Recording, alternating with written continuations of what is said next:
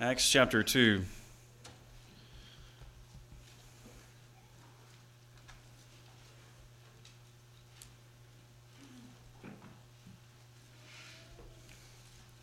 It's great to have visitors with us this morning on this chilly day. I've had several of those here lately. Glad that you've come to worship with us. Appreciate the song selection. Keith and I didn't coordinate on this, but this morning, appreciate the emphasis on sincerity in worship and giving us some pointers to help us to do that very thing. And that's what we're going to study this morning. So that's why we're beginning in Acts chapter 2.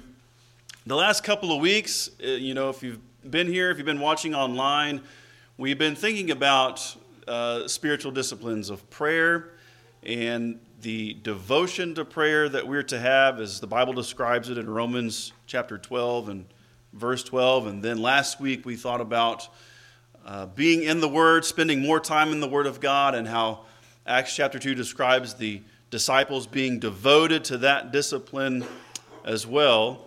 And so lastly, to conclude, I guess what you might call a mini-series to start the year, we're going to think about worship this morning.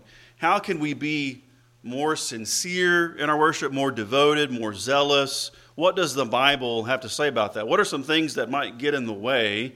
And certainly there's going to be some overlap in previous points that we've thought about in recent weeks. But this is what we want to take the time to reflect on this morning. So you look in Acts chapter 2 in those verses that we have been considering. We look at verse 46 and 47. I'm going to put them on the screen here. Day by day, continuing with one mind in the temple and breaking bread from house to house. They were taking their meals together with gladness and sincerity of heart, praising God and having favor with all the people. And the Lord was adding to their number day by day those who were being saved. We noticed that passage last week in our lesson, verse 46, that this was a daily occurrence, something that they were devoted to. They were united. They had one mind. Perhaps we hear that, the word worship, and maybe this is the first thing that pops into our mind, the collective responsibility we have that's God given to us to assemble with His people and engage in those particular acts of worship that we've done this morning. But worship is not limited. That certainly includes what we've done here today, if in fact we've done it in spirit and in truth. But it goes beyond that, right? James says in James 5, if any man is happy, let him sing. If anyone, right? Doesn't matter if you're assembled or not, but as you're driving to work, if you're on an airplane, if you're alone in the woods in the deer stand or something like that, you have time to reflect on the greatness of God and the glory of God and His love for you and what He's done. And you can worship Him in prayer, even in song. Maybe not while you're hunting, but the point is that it's not confined to just an assembly. Paul said in Ephesians 5:19, we're familiar with this text, speaking to one another in psalms and hymns and spiritual songs, singing and making melody with your heart to the Lord, always giving thanks for all things in the name of our Lord Jesus Christ to God, even the Father. We look at this passage many times when we're trying to discern the kind of musical worship God expects in the new covenant. But I want us to seize upon verse 20 there where Paul uses that word always. Always giving thanks. So does that, again, just as we thought of with prayer and with Bible study, when we think of how Scripture characterizes worship, or we look at the examples of those first disciples and their dedication to worship, and we evaluate ourselves in light of that, can we say, well, my life is devoted to worship? Right? Because again, it doesn't, like with prayer, like with Bible study, if Sunday morning is the only time we're doing that, can we honestly say, well, we're devoted students of the Bible, we're devoted to prayer, or we're devoted and sincere in our worship? We know the Lord foretold that an hour was coming, John 4:23-24. An hour is coming and now is, He says, when the true worshipers will worship the Father in spirit and truth. For such people the Father seeks to be His worshipers. God is spirit, and those who worship Him must worship in spirit and truth. And this shouldn't be the only time that we do that. I heard an illustration years ago. It's stuck with me because it made it so clear in my mind when someone asked, well, how do you distinguish between a worship service, quote unquote, we call this a worship service. We have it listed on the website that way, and just worship. And an old preacher said, well, when a loved one passes away, even if it's a brother who falls asleep in the Lord, we mourn their passing. And he said, do we only honor their memory and mourn for them at the funeral service? Or is that just a particular time that we set aside where we come together and we mourn together and we comfort one another? He said, if we truly love that person and we miss them, we mourn before the funeral service and after. And so following that, that same trend, and that illustration has always been helpful to me because I think it adequately describes how we should view worship. We want to ask ourselves again that question. Well, is that how I view it? Am I devoted to worship, devoted to singing praises to Christ, to praying to Him, glorifying Him? Remember, Paul said, always give thanks to God through Jesus Christ. Worship is one of those things that, again, the first disciples, they were devoted to. We see that here.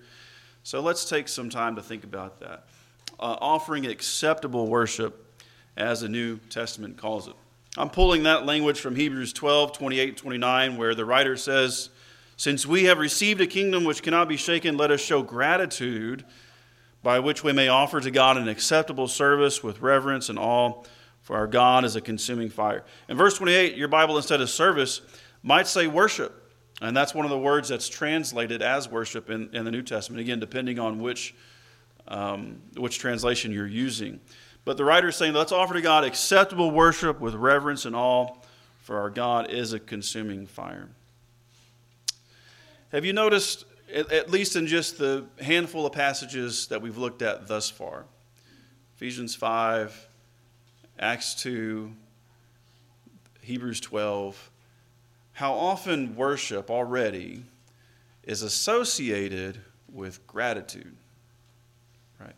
That there's this expression, there's this overflow of the heart. The first disciples there in Acts chapter 2, they hear the gospel preached, they're cut to the heart, right? They want to know what they should do, and Peter reveals to them, repent and be baptized, and they follow through with that, and there's joy, and there's happiness, and they're glad, and they're together, and they're cherishing one another. And they're devoted to worship.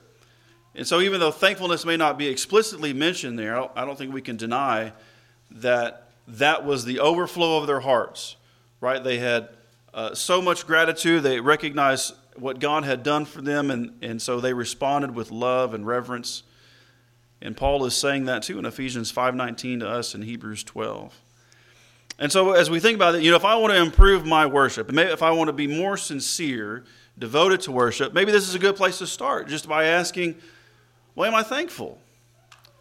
Or have I taken for granted all the ways that God has blessed me, as we sang about this morning in one of our first songs? The food and the clothing, the shelter, the convenient climate-controlled vehicles that we drive, and this building we can comfortably study His Word in and gather in and worship together. Do I take for granted those things? Do I take for granted the sending of His Son and the sacrifice that He made for my sins?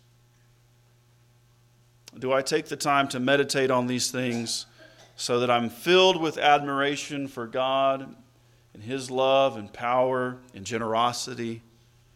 Or am I filled with my own desire and cravings and pride so that I'm blind to what He's done?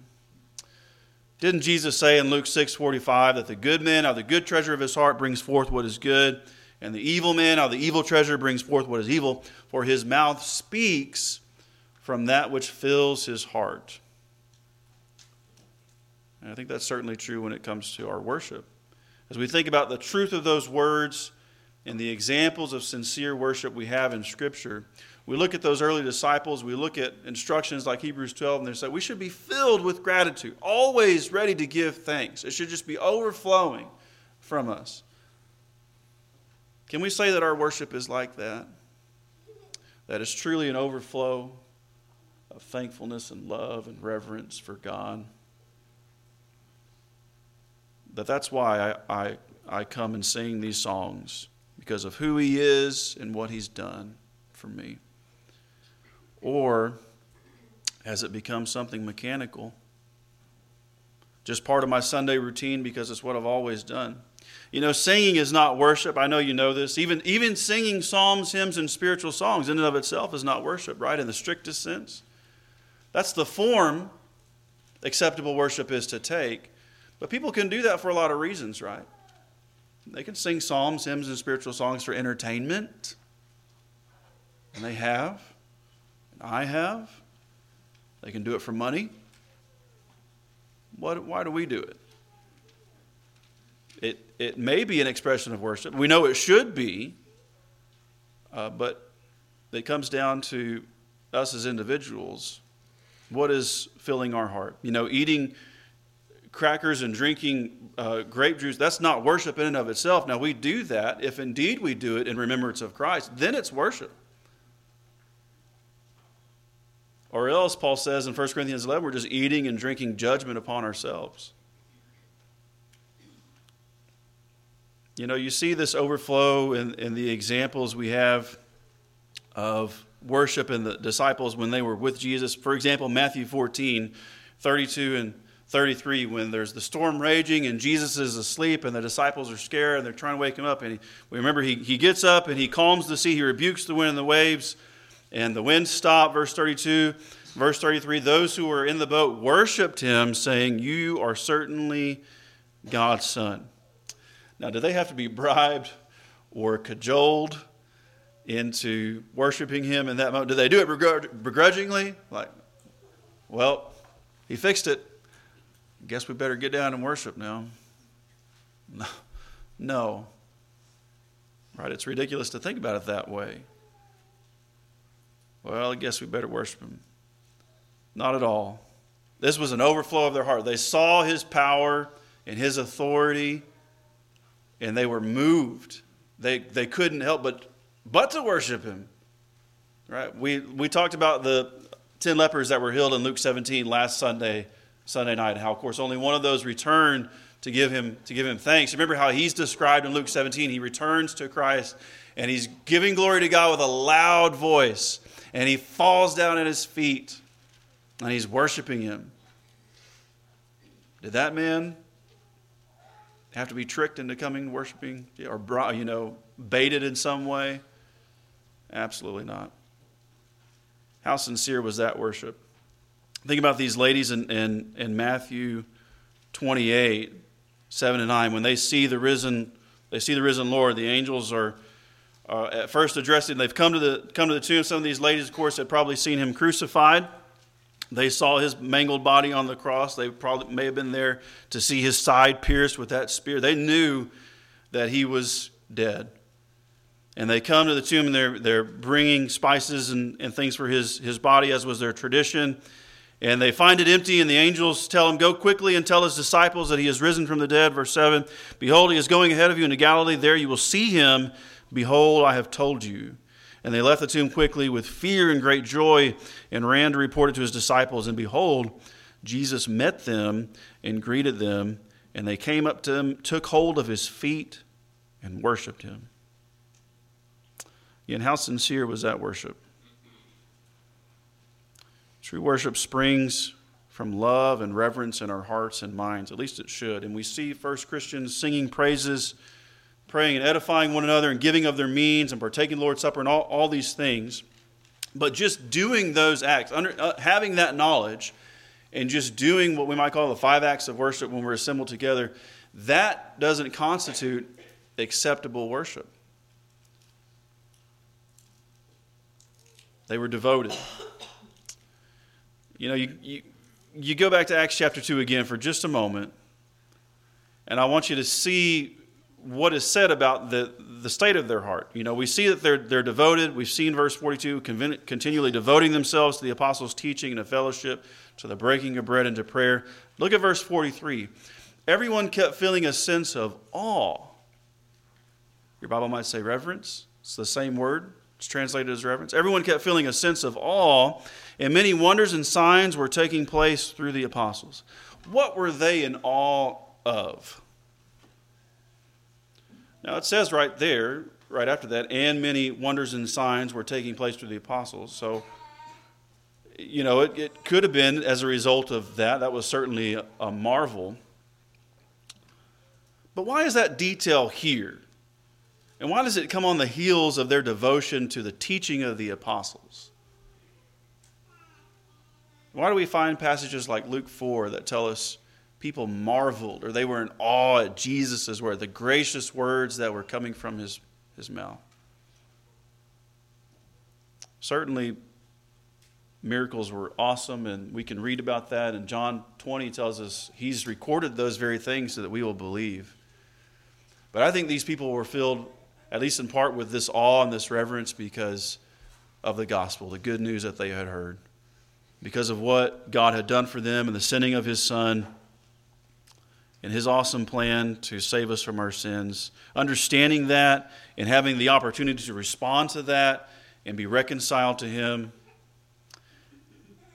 And I think I can prove that to you, because Scripture reveals that kind of awe is instilled by God's revelation, by his word. Whether it's taught in truth by inspired men, or as we read it today, we can be filled with that same kind of awe.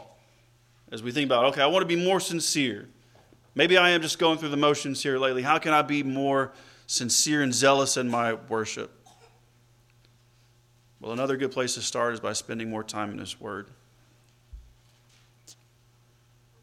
Again, in Acts 9:31, it says, the church throughout all Judea and Galilee and Samaria enjoyed peace and being built up, and they were going on in the fear or the awe of the Lord, and in the comfort of the Holy Spirit, it continued to increase. Now that's at the end of Acts chapter 9, and what we know about Acts chapter 9 is that's when Paul comes to Jerusalem, and he's trying to place membership, we might say there with that logo. He's trying to join them, but they won't allow him. Eventually they do. And then he begins working with them, and he's going around and he's preaching, right? And then this commentary, verse 31, comes on the heels of that preaching, and the other apostles, of course, working with him. All right, so how are they enjoying peace? How are they being built up? How are they going on in the awe, the fear of the Lord? It was a result of what? This preaching the truth. David said in Psalm 119, verse 38, establish your word to your servant as that which produces reverence for you. Let me read that last part again. As that which produces reverence for you. This is what the Amplified translation says. So it's got a little commentary mixed in, but I think it does justice to the original words that are being used. Establish your word and confirm your promise to your servant as that which produces awe-inspired reverence for you. Is that not the very thing that happened in Acts chapter 2? As Peter is expounding upon God's plan, he's quoting the prophet Joel, and he's saying, all this has come to fulfillment now in God's Son, before your very eyes. He's been crucified, he's been exalted to the right hand of God, he's been raised from the dead. And they ask, what are we going to do about this? And Peter says, repent and be baptized, every one of you, for the forgiveness of sins, and you will receive the gift of the Holy Spirit. So the speaking in tongues, it got the people's attention in Acts chapter 2. And then Peter opens his mouth and he's preaching. By the time he's done, this is what you find in people. They have this reverence for God. They want to do something in response here. And they obey, and they did. And then they do what? They begin to worship, as we see in verses 42 and 43. They begin worshiping in this new covenant. And I believe that's in the fulfillment of Isaiah 12 that Cody read for us earlier this morning. Isaiah 12 is just 6 verses. But I want to single out some of those phrases. So at the end of chapter 11, Isaiah is describing the remnant of God that will be saved, that will return from exile. And this remnant is described into chapter 12. And it says, on that day you will say, God is my salvation. Of course, all of that's a signpost pointing forward to the church, right? The remnant of Israel. Romans chapter 9.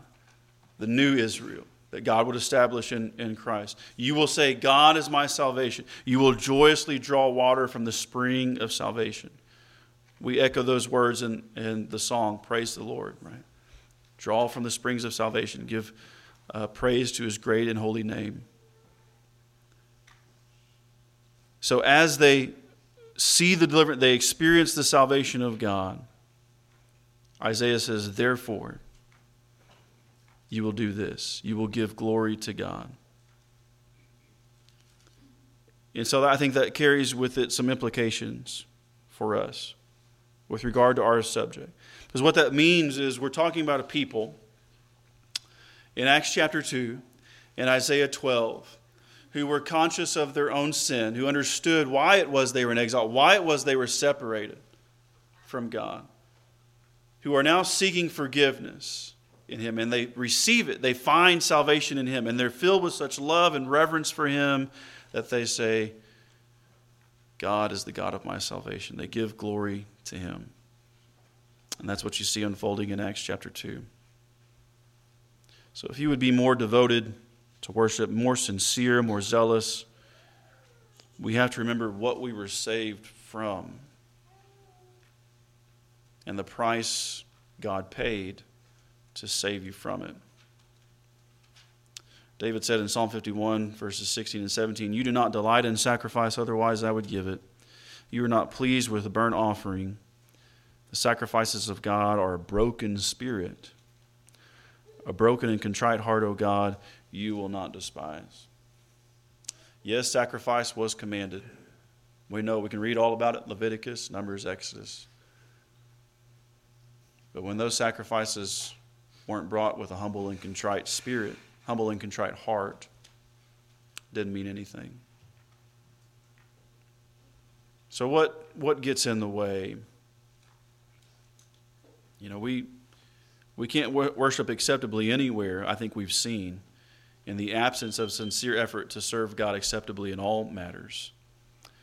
That's a very wordy way of trying to say what Jesus is saying in Matthew 5, verses 23 and 24. So I'll just read that now. He says, if you're presenting your gift at the altar, and there you remember that your brother has something against you, leave your offering there before the altar and go. First be reconciled to your brother, and then come and present your offering.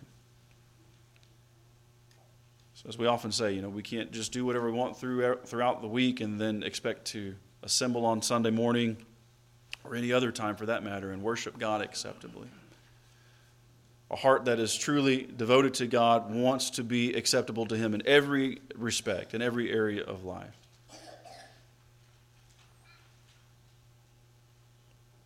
And unless it is, we can give even the most meticulous attention to details in the worship service, as we call it, but even that's useless. Again, unless we love God with all our heart, mind, soul, and strength. Is that not Jesus' point in Matthew 23 and verse 23? He says, woe to you, scribes and Pharisees, hypocrites, for you tithe mint and dill and cumin and have neglected the weightier provisions of the law, justice and mercy and faithfulness, but these are the things you should have done without neglecting the others. Now note that Jesus does not say, if your heart is right, the small things don't matter. That's a perversion of this text, if we come away with that conclusion. But he says, these things you should have done without neglecting the others. So it's important to worship the right way. The form is important, but we must worship in sincerity. The heart should be there. Worship begins with an attitude of heart. Maybe you've heard that saying before, that worship begins before it begins. And that's what that's pointing us to, that sincere desire that we should have. I was glad when they said to me, let us go to the house of the Lord.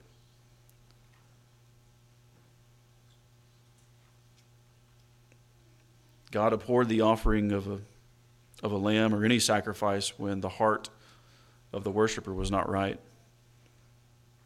And likewise, the offering of an unclean animal would never be acceptable, regardless of how sincere someone was. And I think therein are the two ways in which our worship can be in vain. You know, we might ignore God's instructions regarding how to express reverence, assuming that, you know, any way that I choose to express it is going to be acceptable, in which case the Bible reveals that's actually not real reverence. It may look like it, but it's not. As Paul says in Colossians 2:23, these are matters which have to be sure the appearance of wisdom, but they are self-made religion and the self-abasement and severe treatment of the body that are of no value against fleshly indulgence. So there are apparently folks in Colossae who were making this big show and harsh treatment of the body and other things.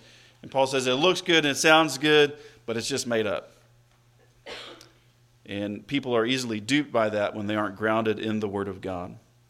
There's the classic example of Uzzah that I want to bring up on this point in 2 Samuel 6, where it says that the anger of the Lord burned against that man, and God struck him down there for his irreverence. Remember, they were hauling the ark via the instructions of David and Uzzah. When they get to a certain point, it's about to fall over. He tries to settle it, keep it from falling over. He touches it, and he dies there by the ark of God. And the Holy Spirit says in 2 Samuel 6:7 that God did that for his irreverence. Now, if we zoom out, the rest of the picture that we're given in 1 Chronicles 13:8 is that as they were going, David and all Israel were celebrating before the ark with all their might before God, with songs and lyres and harps and tambourines and cymbals and trumpets. All right, so if you're celebrating with all your might before the Lord, but you do not heed his instructions, it's all for naught. Because God saw that as irreverent. And that was a lesson David learned the hard way. Certainly Uzzah did. And later when David gets over his anger and sorrow and repents, he says in 1 Chronicles 15, as he calls upon the Levites to carry the ark, he says, because you didn't carry it at first, our God made an outburst on us, for we did not seek him according to the ordinance. So yes, the form is important. We can't afford to ignore God's instructions on how to express reverence. If we do, I believe those passages, we put them together and it's telling us that's not real reverence. From a human standpoint, it looks sincere, but God sees differently. And as we've been discussing this morning, our worship can be in vain if we do know the form, if we do know God's instructions, what he's authorized, but we don't express it from a genuine heart, a sincere heart, then it means nothing as well. For worship to God to be truly spiritual, John 24, I've already read, it must be in spirit and in truth. Okay, so what do we do? How do we fix the issue? We've seen some things already. We've seen some answers.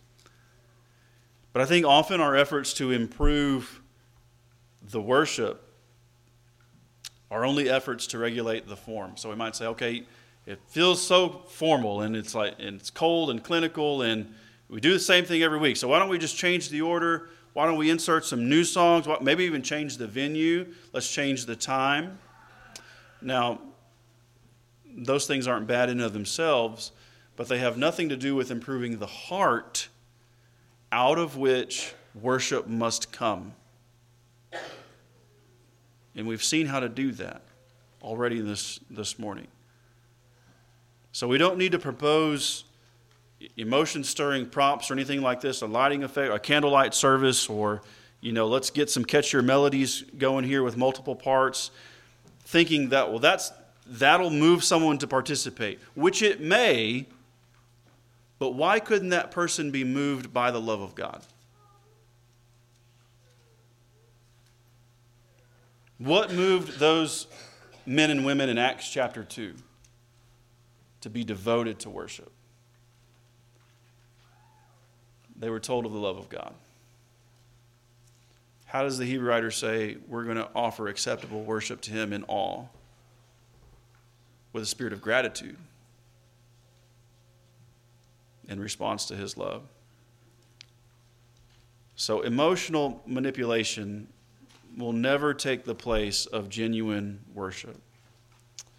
What can make worship cold and informal? Well, things we've already mentioned. Taking things for granted. This is what Jesus said in Matthew 24 and verse 12. He says, because lawlessness is increased, most people's love will grow cold.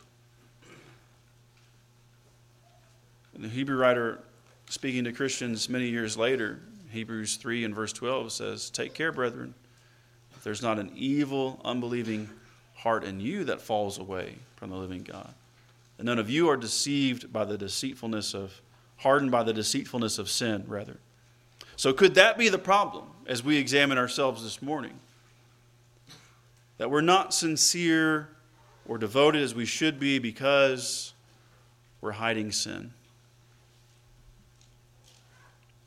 We want to keep on sinning.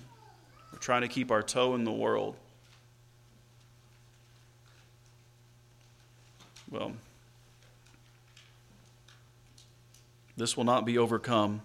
That will not be overcome by changing the order of worship, will it? Or dimming the lights or some other artificial device. That will only be overcome when we determine to repent and to devote ourselves to God once more. James chapter 4, verses 8 through 10. James says, "Draw near to God, and he will draw near to you." How do we do that? He says, "Cleanse your hands, you sinners, and purify your hearts, you double-minded. Be miserable and mourn and weep. Let your laughter be turned into mourning, your joy to gloom. Humble yourselves in the presence of God, and he will exalt you." You can't approach him acceptably. You can't worship him acceptably. You can't be sincere in your worship unless and until you're honest about your own sin. Until I humble myself before him and mourn over what I've done. Like that example in Acts chapter 12. Like the men and women in Acts chapter 2 who were cut to the heart. They were convicted by the word of God. They said, what do I need to do? We might say, how are we going to fix it? We know we're guilty. Verse 38, repent and be baptized, every one of you, for the forgiveness of your sins. And you will receive the gift of the Holy Spirit. I know that we can get into ruts or habits in our worship, and it becomes mechanical, and I deplore that as much as you do. I'm guilty of that as well. But as we've seen, I think this morning in Scripture, it's not the service that needs to change. It's not the venue. It's not the environment. It's people. It's you and me that must be changed and truly converted. There's plenty of brethren who worship acceptably with 3 songs and a prayer and then another song. And there's folks who could change the order of worship every week and still not worship God acceptably. Because that doesn't matter.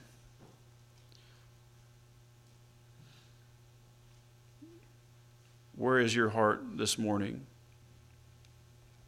Where do you stand with God? Is your heart right in his sight? As James says, have you humbled yourself? Are you honest with yourself about your sin? Assembling for worship is important. We have many lessons. We've had many discussions about that. And I'm so glad that you're here this morning, that you've made that decision. And Hebrews 10:24-25 tells us it's important. We shouldn't turn away from it. But really, that decision point is downstream from another one. Another decision point. And so the question isn't really, do you go to church? Do you assemble? The question is, because lots of people do that, the question is, to who or what are you devoted?